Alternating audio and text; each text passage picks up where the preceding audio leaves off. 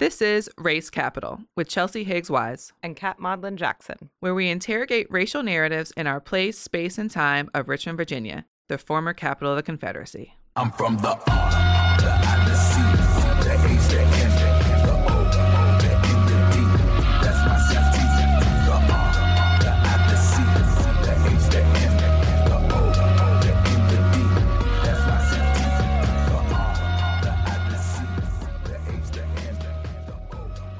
Hello and good morning.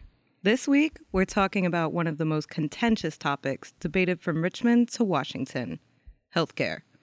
Our guest today will explore the current healthcare system in the U.S. and the possibilities for the future, specifically Medicare for All. What is Medicare for All? How does it differ from Medicaid? What are the implications of government healthcare for people of color? And can Medicare for All rectify the deep history of discrimination in the healthcare industry? Stay tuned and find out.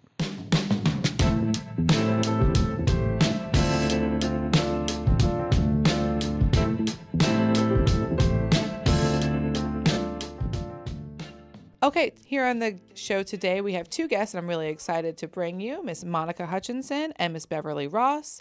Monica is a friend to the show, so you'll recognize her, but Beverly is new to us and to the audience. So Beverly, why don't we start with you, and you tell us a little bit about who you are and what you're doing around here in Richmond, Virginia. Hi, thank you so much for inviting me to this program. I am a psychiatric clinical nurse specialist. I have been in practice for close to 5 decades, and I'm very, very proud to be a nurse. Psychiatric nursing, of course, is my first love. I am a member of the Virginia Nurses Association, the American Nurses Association, the Virginia Association of Clinical Nurse Specialists, Black Nurses Association, as well as Chi Eta Phi sorority, which is a nursing sorority. Thank you so much for being here. And Miss Monica Hutchinson, remind the folks a little bit about yourself. So I am Monica Hutchinson. I am a married mother to 3 teenage boys who test me every day, but it's okay. I still love them. And I am also a nationally certified pharmacy technician. I have been for 14 years. I am also a huge social justice advocate and fighter for love my community, the communications chair for Henrico County NAACP, the first vice chair for Special Education Advisory Committee for Henrico County Public Schools. I am also the Fairfield representative on the SEAC, Special Education Advisory Committee. And last but not least, I am the magisterial lead for the Fairfield District in Henrico County for Henrico County Dems. And anyone who knows me knows how much I absolutely love Fairfield and will always make sure that Fairfield's voice is heard and represented. Thank you so much, and congratulations to everything in Fairfield and this past election, to all the hard work that's been going on there. Why don't we go ahead and get started with the conversation that I'm really anxious to have as we enter 2020, which is just around community health. Beverly, you have very direct experience in the healthcare system. Monica, you are a political activist and advocate, which means you are constantly doing the best for our health in general. But I just really would be interested to hear you all's experiences around and thoughts around where you think we are in healthcare here in the United States. What's the status of healthcare? I think at this point, healthcare, as far as technology is concerned, we are at the top. However, when you look at our country as a whole, we are really behind. We are not providing health care to all who need it.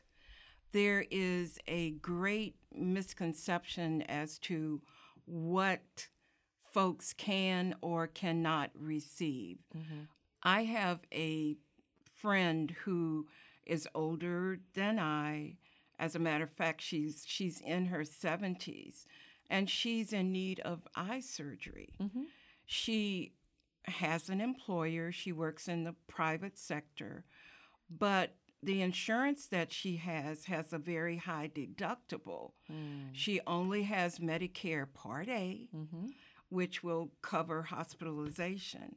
She is in need of surgery, eye surgery, but the surgery will not require hospitalization. Okay. It is a day surgery. Therefore, she does not have coverage. So we're lacking in terms of reaching all people. You mentioned that she has Medicare Part A. What is the difference between the parts of Medicare? I will only respond to what I know. Part A is for hospitalization. Part B is for outpatient care, your doctor visits. And there is Part C and Part D. And I will allow my fellow guests to respond to what Part C and Part D entails because she has more experience with that. So Medicare Part B, I just want to add, also covers durable medical equipment, which is going to be patients' diabetic care supply and things of that nature. A lot of times patients will use that for, post-op and bandages and things of that nature. Medicare Part D is going to be your prescription coverage. That is the coverage that was achieved under President Bush. Since I work in a pharmacy, I will tell you, Medicare Part D has helped many people, but it also hurts many people because of the guidelines that are in place. People have what's called the donut hole. After the patient pays and Medicare themselves pay has reached a certain amount, then Medicare stops paying until the patient pays out of pocket, usually around $2,000 to $2,500, and then Medicare will pick up 100% after that. By the time that happens, though, honestly, it's towards the end of the year, so it just doesn't really help many people. So Medicare, like I said, Medicare D helps, but it also hurts. People have high deductibles. They have high premiums. And because of the anti-kickback statute that was put in place many, many years ago, they cannot even get assistance on their prescription coverage from the pharmaceutical companies that do have copay cards. Any prescription paid in part or whole by any governmental agency cannot be helped.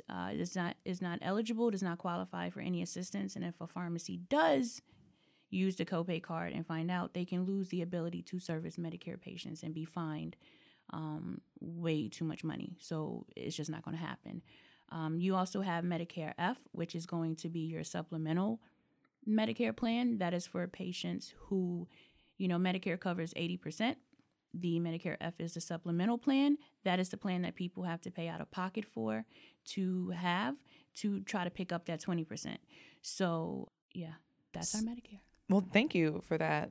I want to back up and allow you to also, with that same lens, knowing that you are so informed about Medicare, you tell us, what's the state of healthcare here in the United States and Virginia?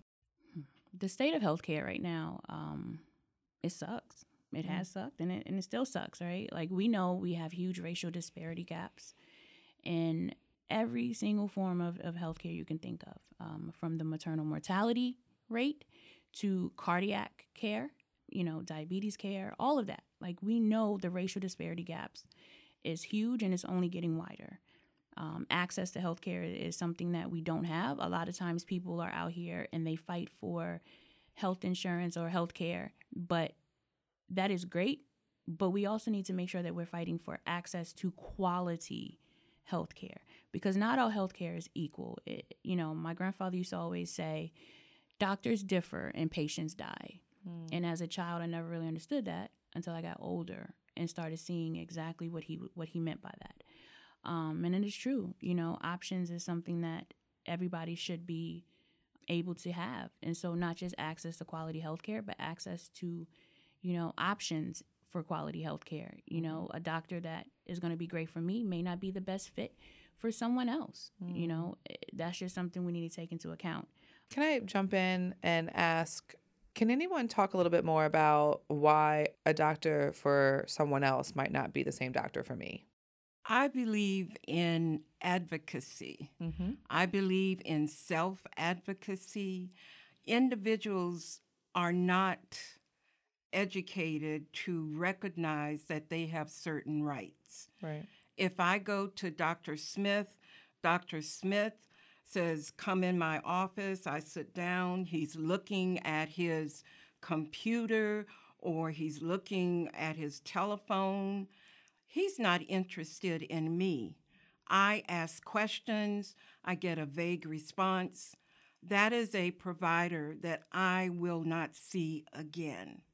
Right. I have choices. We all have choices. Right. Even if we're going to a public clinic, we can say, I know that there are 3 other doctors here. Right. That doctor is not listening to me. I want to try the other doctor. Mm-hmm. Advocate for yourself so that you can be treated as you should be.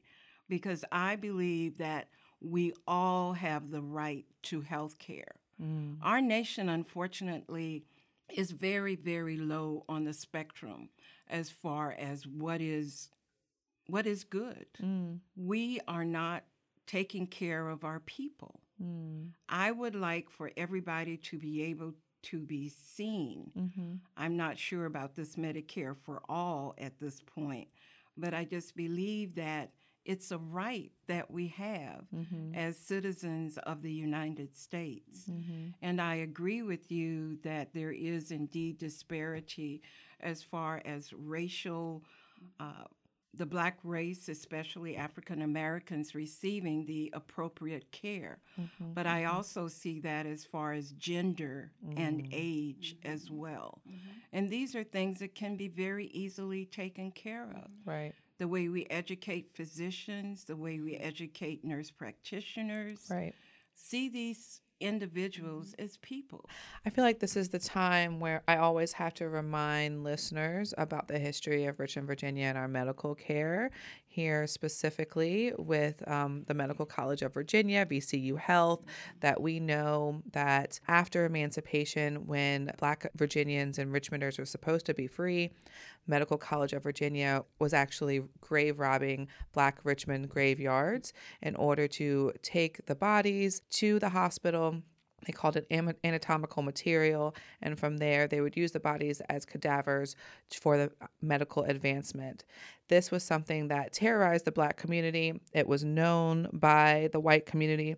The Virginia governor pardoned this type of behavior, and it is now the reason why we have gates around graveyards. We talk about grave robbing. It comes very directly from the medical industry, and here in Virginia and Richmond specifically, we have that history heavily embedded, especially because we have now found the remains and the bones in the well on the MCV property of where those bodies were stolen, used for medical dissection, and then thrown away. Because at that moment in time, Black people were not seen as humans. We were only seen as flesh and anatomical materials to the medical industry and to many of the institutions, specifically the health care institution here.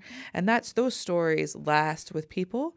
They last with our ancestors and our elders who have been telling people like me, don't let those doctors mess with you. So it is this history that also feeds into not just the patients of being scared, but also into the doctors of how they see the patients. That training that's been going on for years is still embedded with them. And by that training, I mean that bias. Right. And that, to answer your question that you also asked about why one physician for, me might not be for somebody else, it is exactly those biases that come into play. But also just cultural differences, right? Like we also know, like Beverly said, not just dealing with race, but also gender and age. We know that our older generation, especially our older Black generation, they're going to be less inclined to, tell a physician about what may be ailing them or what's going on. So you just need somebody to even understand that. But also just understanding that somebody who, looks like you, has similar experiences like you, you're going to be more comfortable speaking with and talking to because they understand. Mm-hmm. They're going to get it, and those biases are killing us. Racism is killing us in the medical profession, not just from dissecting our bodies once we're gone, but we don't have time to get into it today, but I would urge everybody to look into Sarah Baartman if you do not know who she is, because that will just show how Black bodies have always been subject to dissection and scrutiny, and you know, the black body has always been seen as something other than just a body like anyone else. So you know, like I said, as Bartman with 2 A's. Just saying.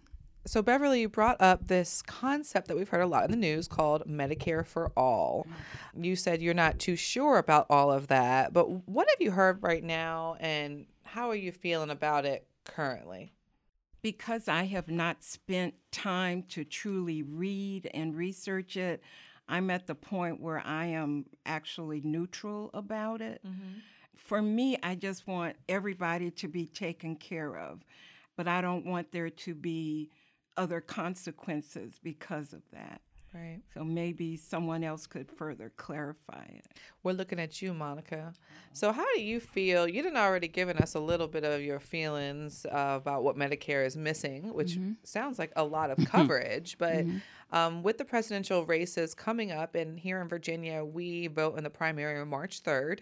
One huge topic is this Medicare for All. What is your response as an advocate and for people that are coming up saying, hey, Monica, what do you think? So I'll be honest with you, I am not a fan. I'm not for Medicare for all. Like I said, I've already mentioned some of the issues that I have with Medicare as somebody who, you know, in my professional life, but also my personal life. You know, my grandmother just passed away Sunday, and I have had a lot of fights with Medicare recently, dealing with her care in nursing homes and, you know, the level of care, you know, when it comes to Medicare paying and just things of that nature, just to see how much people put that value on the Medicare system and how much they pay and when they stop paying. And when they stop paying is they no longer want you, right? So like they legit kicked my grandmother out of one nursing home because she had Medicare and she had private insurance, but Medicare pays first, even if there is private insurance.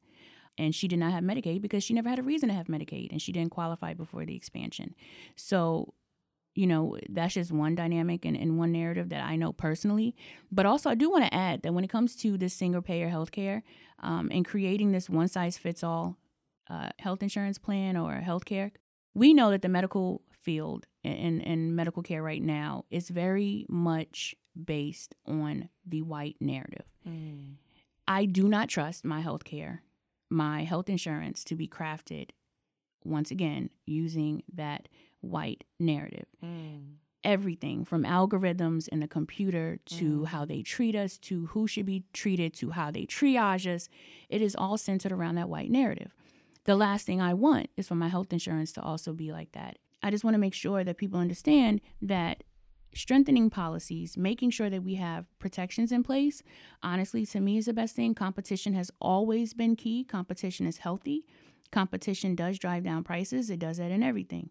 I am not saying that the way the healthcare system is set up is perfect. God knows it's not. These health insurance companies need to be checked.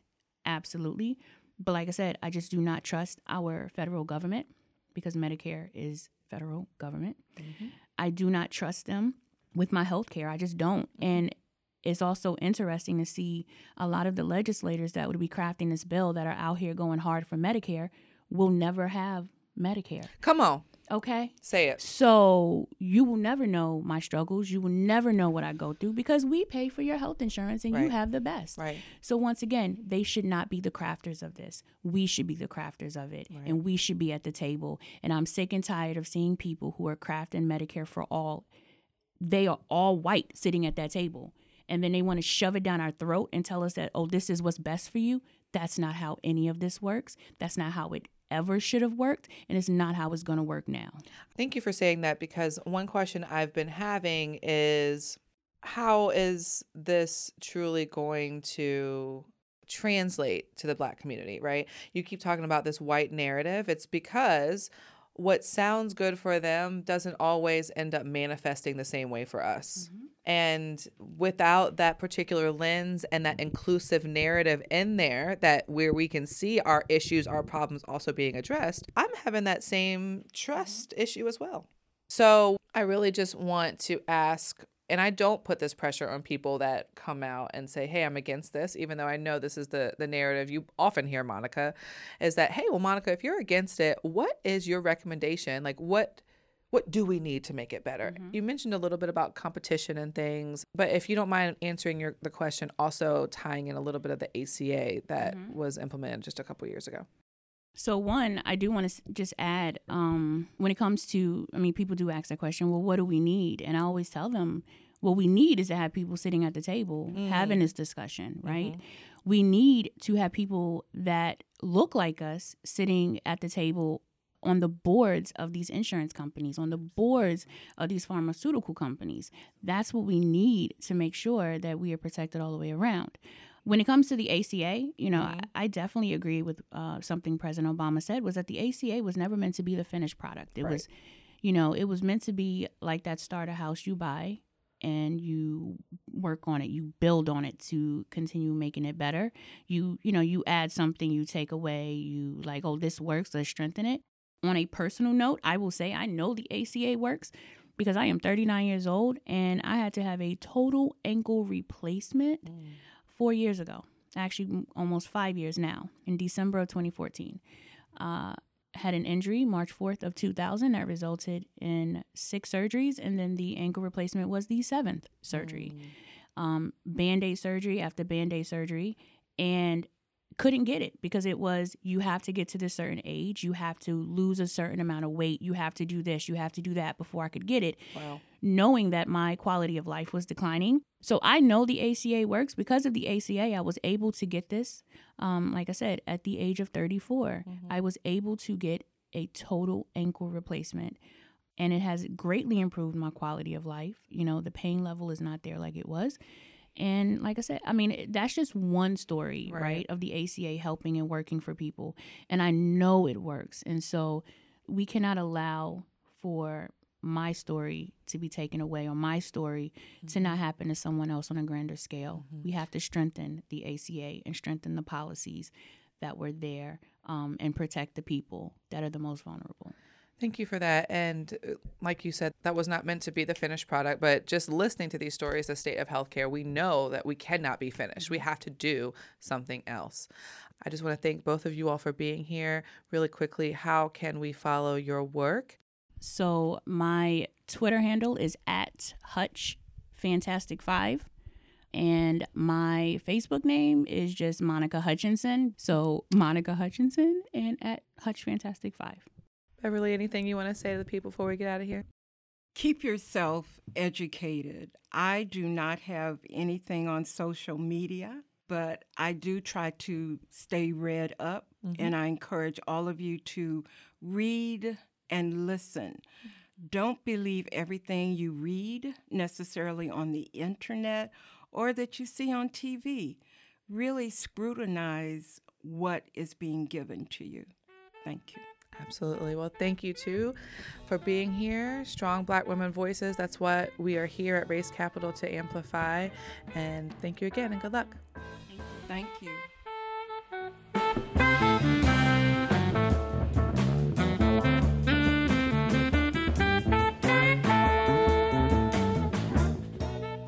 We are keeping the conversation about Medicare for All here at Race Capital. And today I am also excited to sit down with Ben Himmelfarb and Gabby Obadoza. Thank you so much for you two being here. And you all are both members of Richmond DSA. Ben, you're also part of the National Nurses United Medicare for All campaign. Gabby, the member of the Richmond DSA and also a student member of SNAP. They have come to the platform very eager to talk about why they are in support of Medicare for All. So I'm really just going to turn the mic right over to Ben and Gabby and let them inform you and inform me a little bit about what in the world is Medicare for All. So thank you, first of all, for having us. Medicare for All is a specific thing. Medicare for All means a specific thing. It doesn't mean Medicare for those who want it, Medicare for those who can afford it, some Medicare for some people. It means Medicare for all, capital M, capital F, capital A. It refers to a specific piece of legislation. There's a bill in the House that is sponsored by Pramila Jayapal from Washington, and there's a bill in the Senate that's sponsored by Bernie Sanders. Both of those bills have numerous co-sponsors. A majority of Democrats in the House right now co-sponsor Medicare for All. Wow. A notable exception is Representative McEachin, who does not. Well, we know McEachin is also endorsing Joe Biden, so Yes, that is lots of questions. true information. We do, however, have two Virginia reps who have sponsored Medicare for All. Rep Scott and Rep Beyer have both co-sponsored Medicare for All. Medicare for All is a structural change. It would be decommodifying a huge sector of our economy, taking it out of the kind of frame of capitalism where only people who can afford certain things get certain things. If you're poor, you're basically left to die, or given sort of a minimal kind of scraps to keep you, in some cases, keep you in a position of poverty and disadvantage. So keep you alive just enough to be in poverty. Yes. And Medicare for All would set many hundreds of millions of people free, in my view. It has 5 points that are simple but important, and it won't really work. And the part of what National Nurses United, DSA, Bernie Sanders campaign, even Elizabeth Warren's campaign, are, and specifically, especially the nurses, the National Nurses United and Cal Nurses have been behind Medicare for All for a long time. There's been decades of organizing that's gone into this. It's coming to a head now with the 2020 election, but this movement has roots going way back, really all the way to like the New Deal. But the 5 points of Medicare for All, the basics, if you know nothing else, it is universal, it's a single plan, it's comprehensive, it's free at the point of service, and it includes a just transition for people currently working in the for-profit health insurance system to either move into working, in government jobs for the Medicare for All system, or getting support, financial or otherwise, for retraining and changing jobs. That's a point that I had not even thought about, which was the jobs of the folks that are working in the market already, and why that could already be a pushback. Because if they hear, hey, no more private insurance, and that means I have no job. So it's really great that, and it shows the amount of preparation and thought that's been into this to think about that transition as well. Yeah, there's a lot of kind of questions out there that are maybe intended to make Medicare for All seem like a naive pipe dream or something. And that really discredits the organizing and work, both like literal physical work that people have done, intellectual work people have done to, make a really strong plan. The bottom line on it is that, again, it's said so much that I don't know how convincing it is to people anymore, but every other industrialized country in the world manages to provide affordable, comprehensive, in most cases, health insurance to everyone in their country.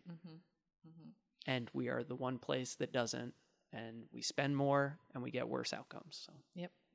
So I see that you have a nice sheet of notes, and my first kind of question, just hearing the 5 points, and I don't know if I'm stealing your glory, let me know, was the free at point of service.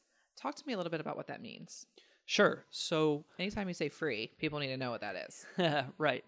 So a common thing you'll get, especially if you're, talking about this with your family or with someone who's older or something, who says they've seen a lot of good ideas come and go and all that. They say, how are you going to pay for it? Right. So the first thing that I encourage everyone to say when someone says, how are you going to pay for Medicare for All, is to politely, if you can, say, we are already paying for it. And we're already paying way more than we would be under Medicare for All.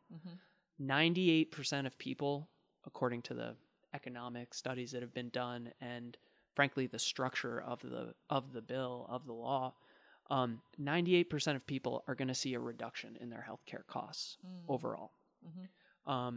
So free at the point of service means no fees, no copays, and no deductibles. So you know how sometimes these days you have health insurance, but you can't afford to use it, right? Because you go to pick up your prescription and you find out you have to spend $500 before you can spend $60 on a prescription that's already too expensive because drug companies have basically a monopoly on the pricing. There's no regulations on it. So in that way, it's free. It's very important. So as a medical student, so I'm a first-year medical student, and I'm always kind of thinking about how Medicare for All is going to affect kind of how I come to clinical decisions with patients and how I direct patient care. And a lot of what I've seen is just people aren't able to, maybe they'll get to the doctor's appointment and they'll be able to, shell out that $20 copay, but their back hurts and doctor's like, come on, let's go to physical therapy. That's 6 visits, a copay at each one. I think Gabby knows my life. I have back pain, and it is. I'm like, well, I'm going to do these exercises at home. But yeah, I'm not paying all that for physical therapy, PT. Yeah, and so that was kind of what drove me towards Medicare for All, is just seeing how people struggled with being able to get the care. No one wants to be sick, right? So everyone wants to get better, and it just devastated me to see these people coming into the doctor's office saying, my back hurts, I have no quality of life, I can't play with my grandkids. How do I get better? Okay, go to physical therapy. With what money, And so being free at the point of care is just, it's good for the patients, obviously, but it's also good for physicians. It makes us feel that we have some kind of agency over making clinical decisions with patients. Right.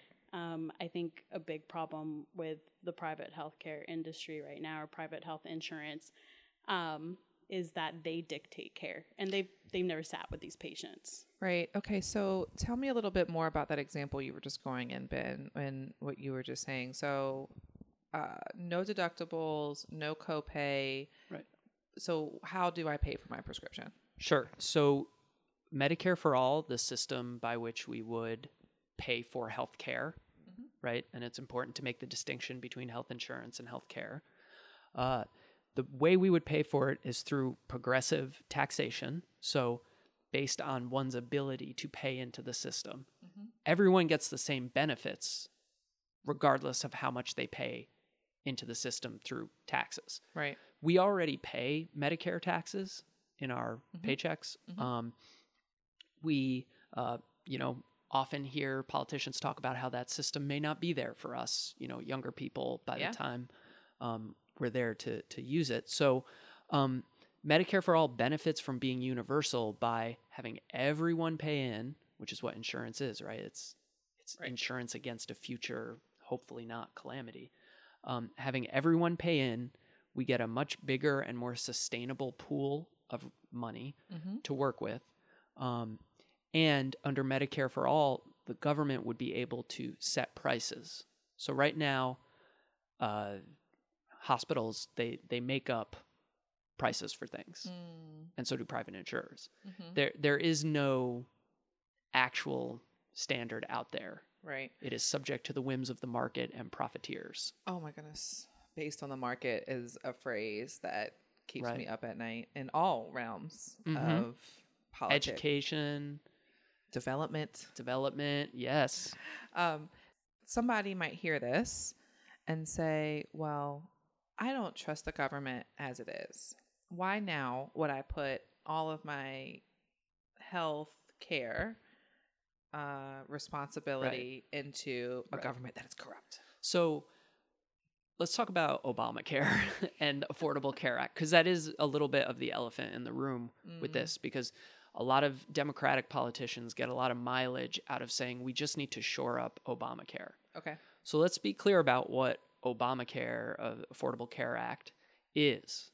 It is a system of subsidies to private insurers to make health insurance more available to more people. It also expanded Medicaid, which is a good thing. Right. And then no one in the Medicare for All campaign, no one in the Medicare for All fight is going to say that expanding Medicaid is a bad thing. Right. It's literally what we want to do. Yeah. Right. So what Obamacare does, what the Affordable Care Act does, I don't mean to call it Obamacare derisively. Most people don't It's know just- it by any other name. Yeah. So, yeah. It's both. It's called the Obamacare. It's called the Affordable Care Act.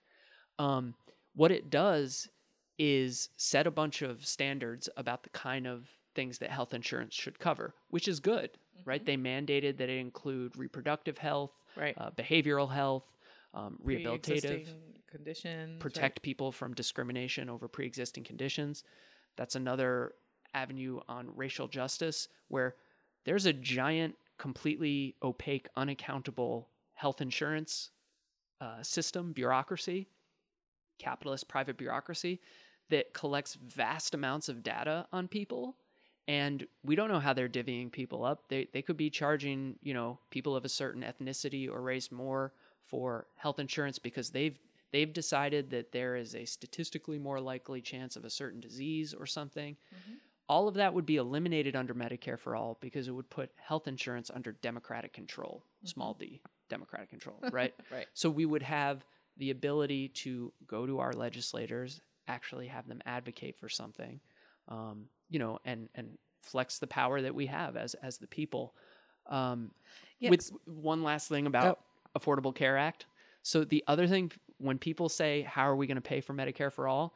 Please remind them that we are currently spending hundreds of billions of dollars every year in direct subsidies to private health insurance companies just to keep the current system, which no one is particularly happy with, most people are not happy with it, to keep the current system alive. Because the fact is, health insurance, healthcare shouldn't be a profit-seeking Right.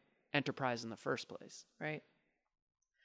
So I appreciate you breaking down the ACA. That wasn't something I thought to even ask about, but it is important that we talk about what's current, right? What a lot of folks are saying, especially liberal progressives, are like, why don't we just try and fix what we have, not keeping the narrative in the room about the subsidies that we're leaning to private entities, which is our poison really in this country, in my opinion.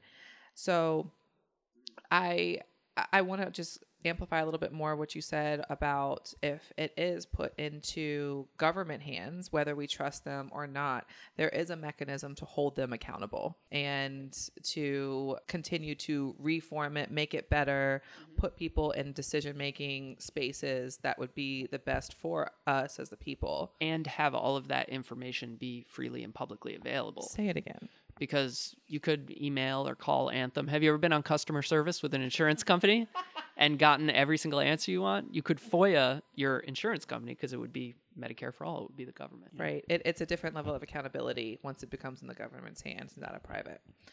Okay. Let's talk a little bit more. I'm really interested, Gabby, in just your experience as a medical student and why, as someone going into this healthcare, that you are for Medicare for All, and just hear a little bit about your experience. Sure. So I think Medicare for All kind of touches on everything that is central to why I wanted to be a physician in the first place. And that's to make people feel better. And so if they can't access care, then they can't feel better. And Medicare for All is about kind of putting the autonomy back for the patient, restoring power to them, and making sure that they can achieve their health goals. And then it's also about maintaining that patient-physician relationship. So I think something that is very devious about private insurance companies is they dictate care. And so they will come back and say, this patient that we have never met in our lives, we know nothing about them, we're not approving their care, even though you, as a physician who sat in the room with them, said this is what they need. And so physicians feel limited too. And Right.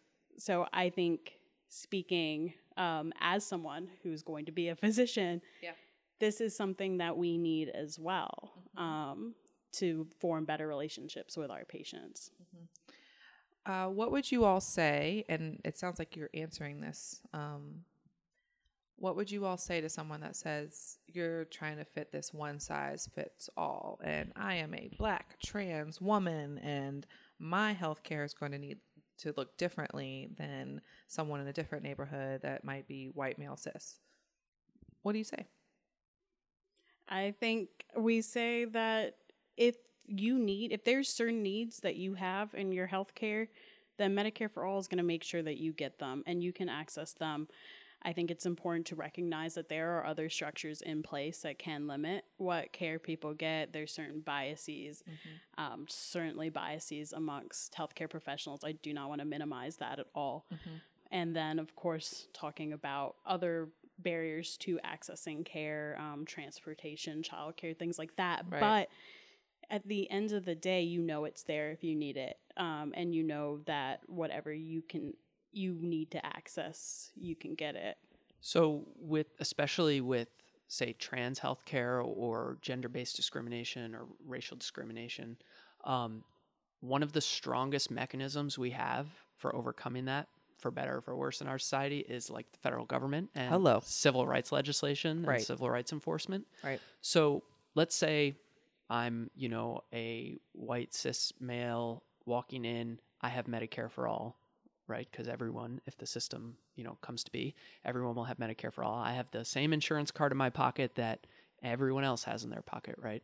And there's also, a trans woman of color who has Medicare for all, right? And that trans woman of color has issues getting the care that they need from a provider for whatever reason, right? Or for because they're being discriminated against, let's say. They have recourse under this system to and a very strong lever of power against those healthcare providers who are discriminating against them. Because guess what? If you get the Medicare for all money fountain shut off as a healthcare provider, you're not going to have very much business. Right. Right. So there'll be mechanisms for people to, solidify their rights, enforce regulations. Whereas now, I guess a lot of people are left to the whims of the state they live in, first of all. Right. Exactly. Right. I mean, New York only recently passed GENDA, which outlawed discrimination based on gender identity, and that should have happened 25 years ago. It should have happened 10 years ago. Yeah. Right. But it just happened. Right. And, going up against a private insurance company, I mean, who's denying you care for this or that reason, I mean, I don't know about most people don't have enough money to actually do that. No, not at all. And I thank you for bringing up the way that civil rights, equality has ever happened in this country is by federal intervention. Right. And making the states cooperate in a way. Just a reminder to everyone, if you hear someone saying states' rights, it's usually in order to discriminate. And I know we don't have too much time together, but I would love to just hear a few more of your thoughts about Medicare for All, some great information for the people to know before we go into what's your privilege. Well, something I wanted to bring up too about Medicare for All and the people who are leading the fight for it. First of all, it's a grassroots movement. So we're not waiting around for, economic or political elites to see the light or something like that. We're fighting for Medicare for All by uplifting the voices of everyday people. Women and women of color especially are leaders in this movement. Listen to what National Nurses United say. Listen to nurses. My sister is a nurse. Nurses, patient care technicians, home health aides, which are predominantly immigrant women of color, right, are suffering under the private health insurance system because they're getting, if people are getting coverage to, have these benefits at all, they're getting, $7 an hour or something, right, to do care work, right? So it's a feminist issue too, where feminized labor is devalued, right? We need more social workers, right? We don't need more, certainly don't need more cops, but, we don't necessarily need more doctors, right? We need people doing interventions earlier. Well, we need Gabby. Feels a certain way over there. We need Dr. Obadoza. the future head of the Medicare for All administration. Look, speak it.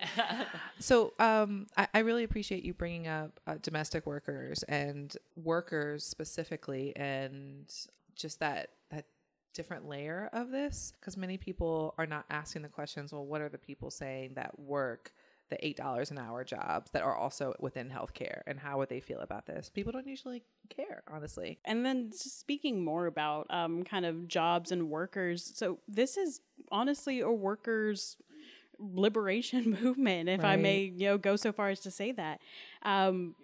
Yeah.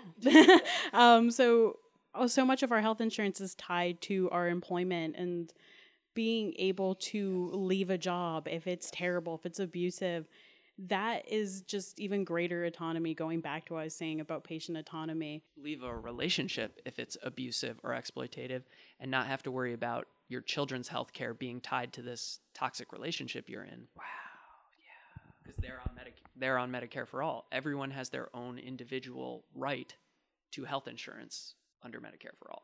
Right. I can't take that away from you. And you can make these huge life decisions that benefit your family the most, because that's not a worry anymore. It's there. It's not going to fall off. Yeah, exactly. So really quickly, we brought up Medicaid. Talk to us a little bit how Medicaid would work under Medicare for All.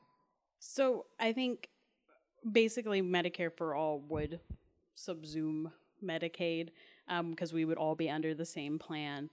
And just speaking a little bit as to how Medicaid is viewed now, I think is important.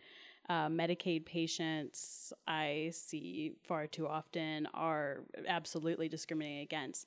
In the doctor's office, they are given certain Medicaid patient slots at 7:30 in the morning. No one wants to show up to those appointments. And a disturbing thing I see is a Medicaid patient as a phrase is kind of used as shorthand to mean lazy or stupid or non-compliant. And so you hear like, oh, they're a Medicaid patient. That's why they didn't show up. Oh, see, I'm not in the healthcare industry. I didn't even know there was this label. Yeah. Yep. Sorry to burst everyone's bubble with that one. But, and it's disgusting to see. And I think with Medicare for All, we're going to get rid of that kind of stratification of patients and being able to make judgment calls on them based on what insurance they have. Right. So this is almost like lifting them up and putting them on a level field, right?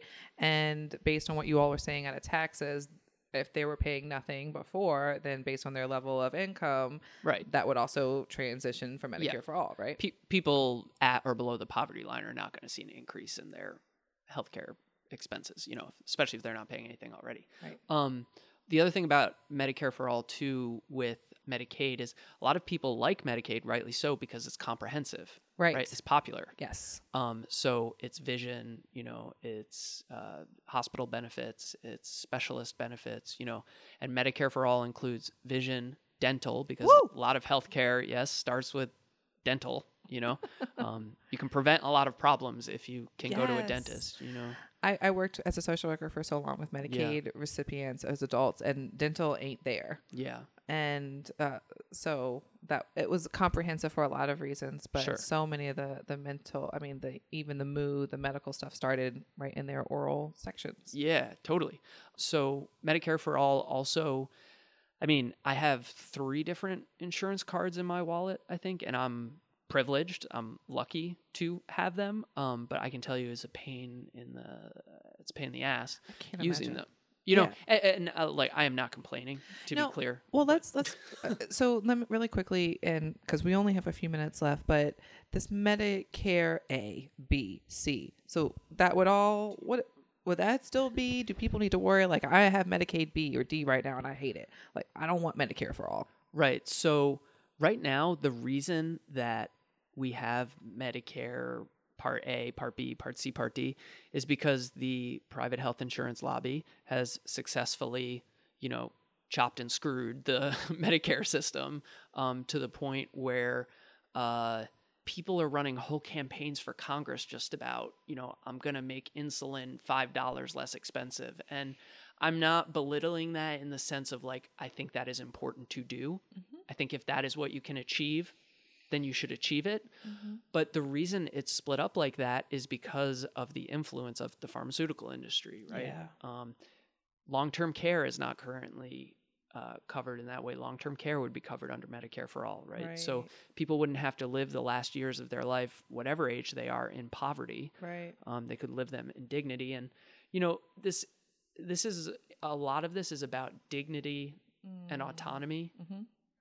Especially, I mean, a whole section of Medicare for All that we didn't even get to is how the healthcare system, how our society treats people with disabilities. And, you know, that's not my personal story to tell. There's a lot of people out there, you know, Addie Barkin is one example, but there's many, many people who have really powerful messages, experiences, and visions for how the world could be. Right. Well, that just means that maybe you all have to come back and invite some other voices to talk about this. Before we get out of here, we've got about a minute each, and we have to do our favorite segment of the show, which is What's Your Privilege? What's Your Privilege is a segment of the show where we invite the guests to describe their privilege and the identity in which they walk into the world and how they use it to disrupt the myth of white supremacy. Gabby, you got the mic in your hand. You want to go first? Sure. So, I mean, I walk through this world as a woman of color, but I am also a medical student, meaning that I am privileged to be in this higher education sphere where we're making decisions about healthcare and, you know, experiencing kind of patient care and working with people that are different from ourselves. And I certainly see some people struggling with that in the healthcare world. And so being able to use my privilege as a medical student to call people in. There you go. Where I see them, where I want them to do better. Yep. And then being a little bit harsher where it needs to happen. Great. Great. Ben, what's your privilege? So my privilege is being as some of my coworkers like to joke, tall man person, who, you know, is white. Although on my marriage license that we filled out in South Carolina, I put down Jewish, which for my race, which I don't know. I just wanted to complicate their racial hierarchy down there in South Carolina. So I would say one way that I try and, practice solidarity is to be a worker bee, a co-conspirator in spaces that are led by women and women of color, or other, working class people, poor people, or people in poverty. Sorry, there's no people who are poor there.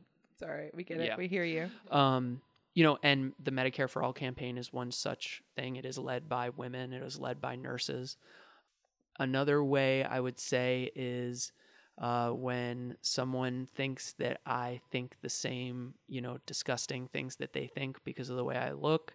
It's fun to make them feel uncomfortable and subvert their expectations and, mess with their heads. I work in public libraries. You get a lot of you let these people just come in the library all day? And I get to say, yes, it's a public library. It's just as much theirs as it is yours.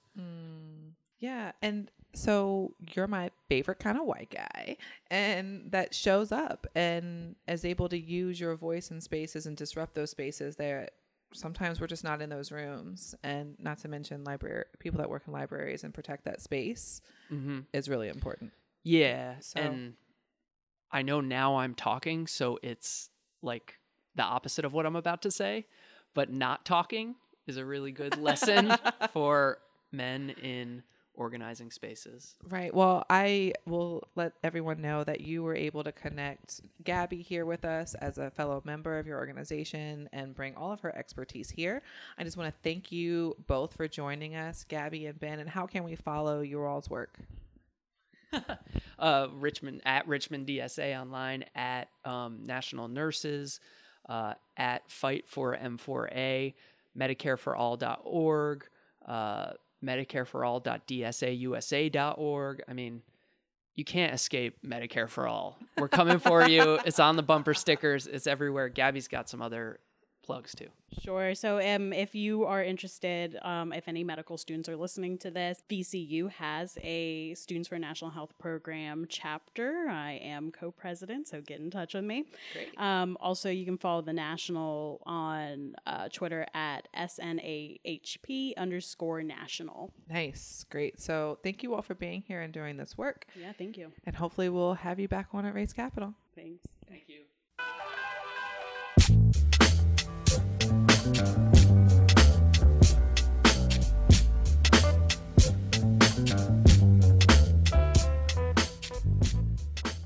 It was really powerful when Beverly Ross pointed out that in terms of technology, healthcare is the best it's ever been. But in terms of human care, there's so much left to be desired. And Monica Hutchinson took Beverly's point a step further, noting that it's not just access to care, it's access to quality care with doctors who can meet you where you are. Ben Himmelfarb and Gabby Obadoza said that Medicare for All has the potential to wrest control from hospitals and insurance companies who arbitrarily set healthcare prices that so many people in the U.S. can't afford. Ben cited the statistic that 98% of people will see a reduction in their healthcare costs overall through Medicare for All. But, as Monica Hutchinson pointed out, Medicare for All is problematic for people of color because the politicians who write the policies are pretty much always white people. As Monica noted, there's a long history of gender, age, and especially race discrimination that carries into our present system. Folks like our guests at DSA suggest that civil rights legislation could be the key to addressing that. But there's a very contentious election on the horizon, and healthcare could be the nerve that skittish politicians are afraid to hit. Will Dems push harder in 2020 for healthcare reform, or will they play it safe? I think by now we all know the answer. It's anyone's guess. We'll catch you next week. I'm from the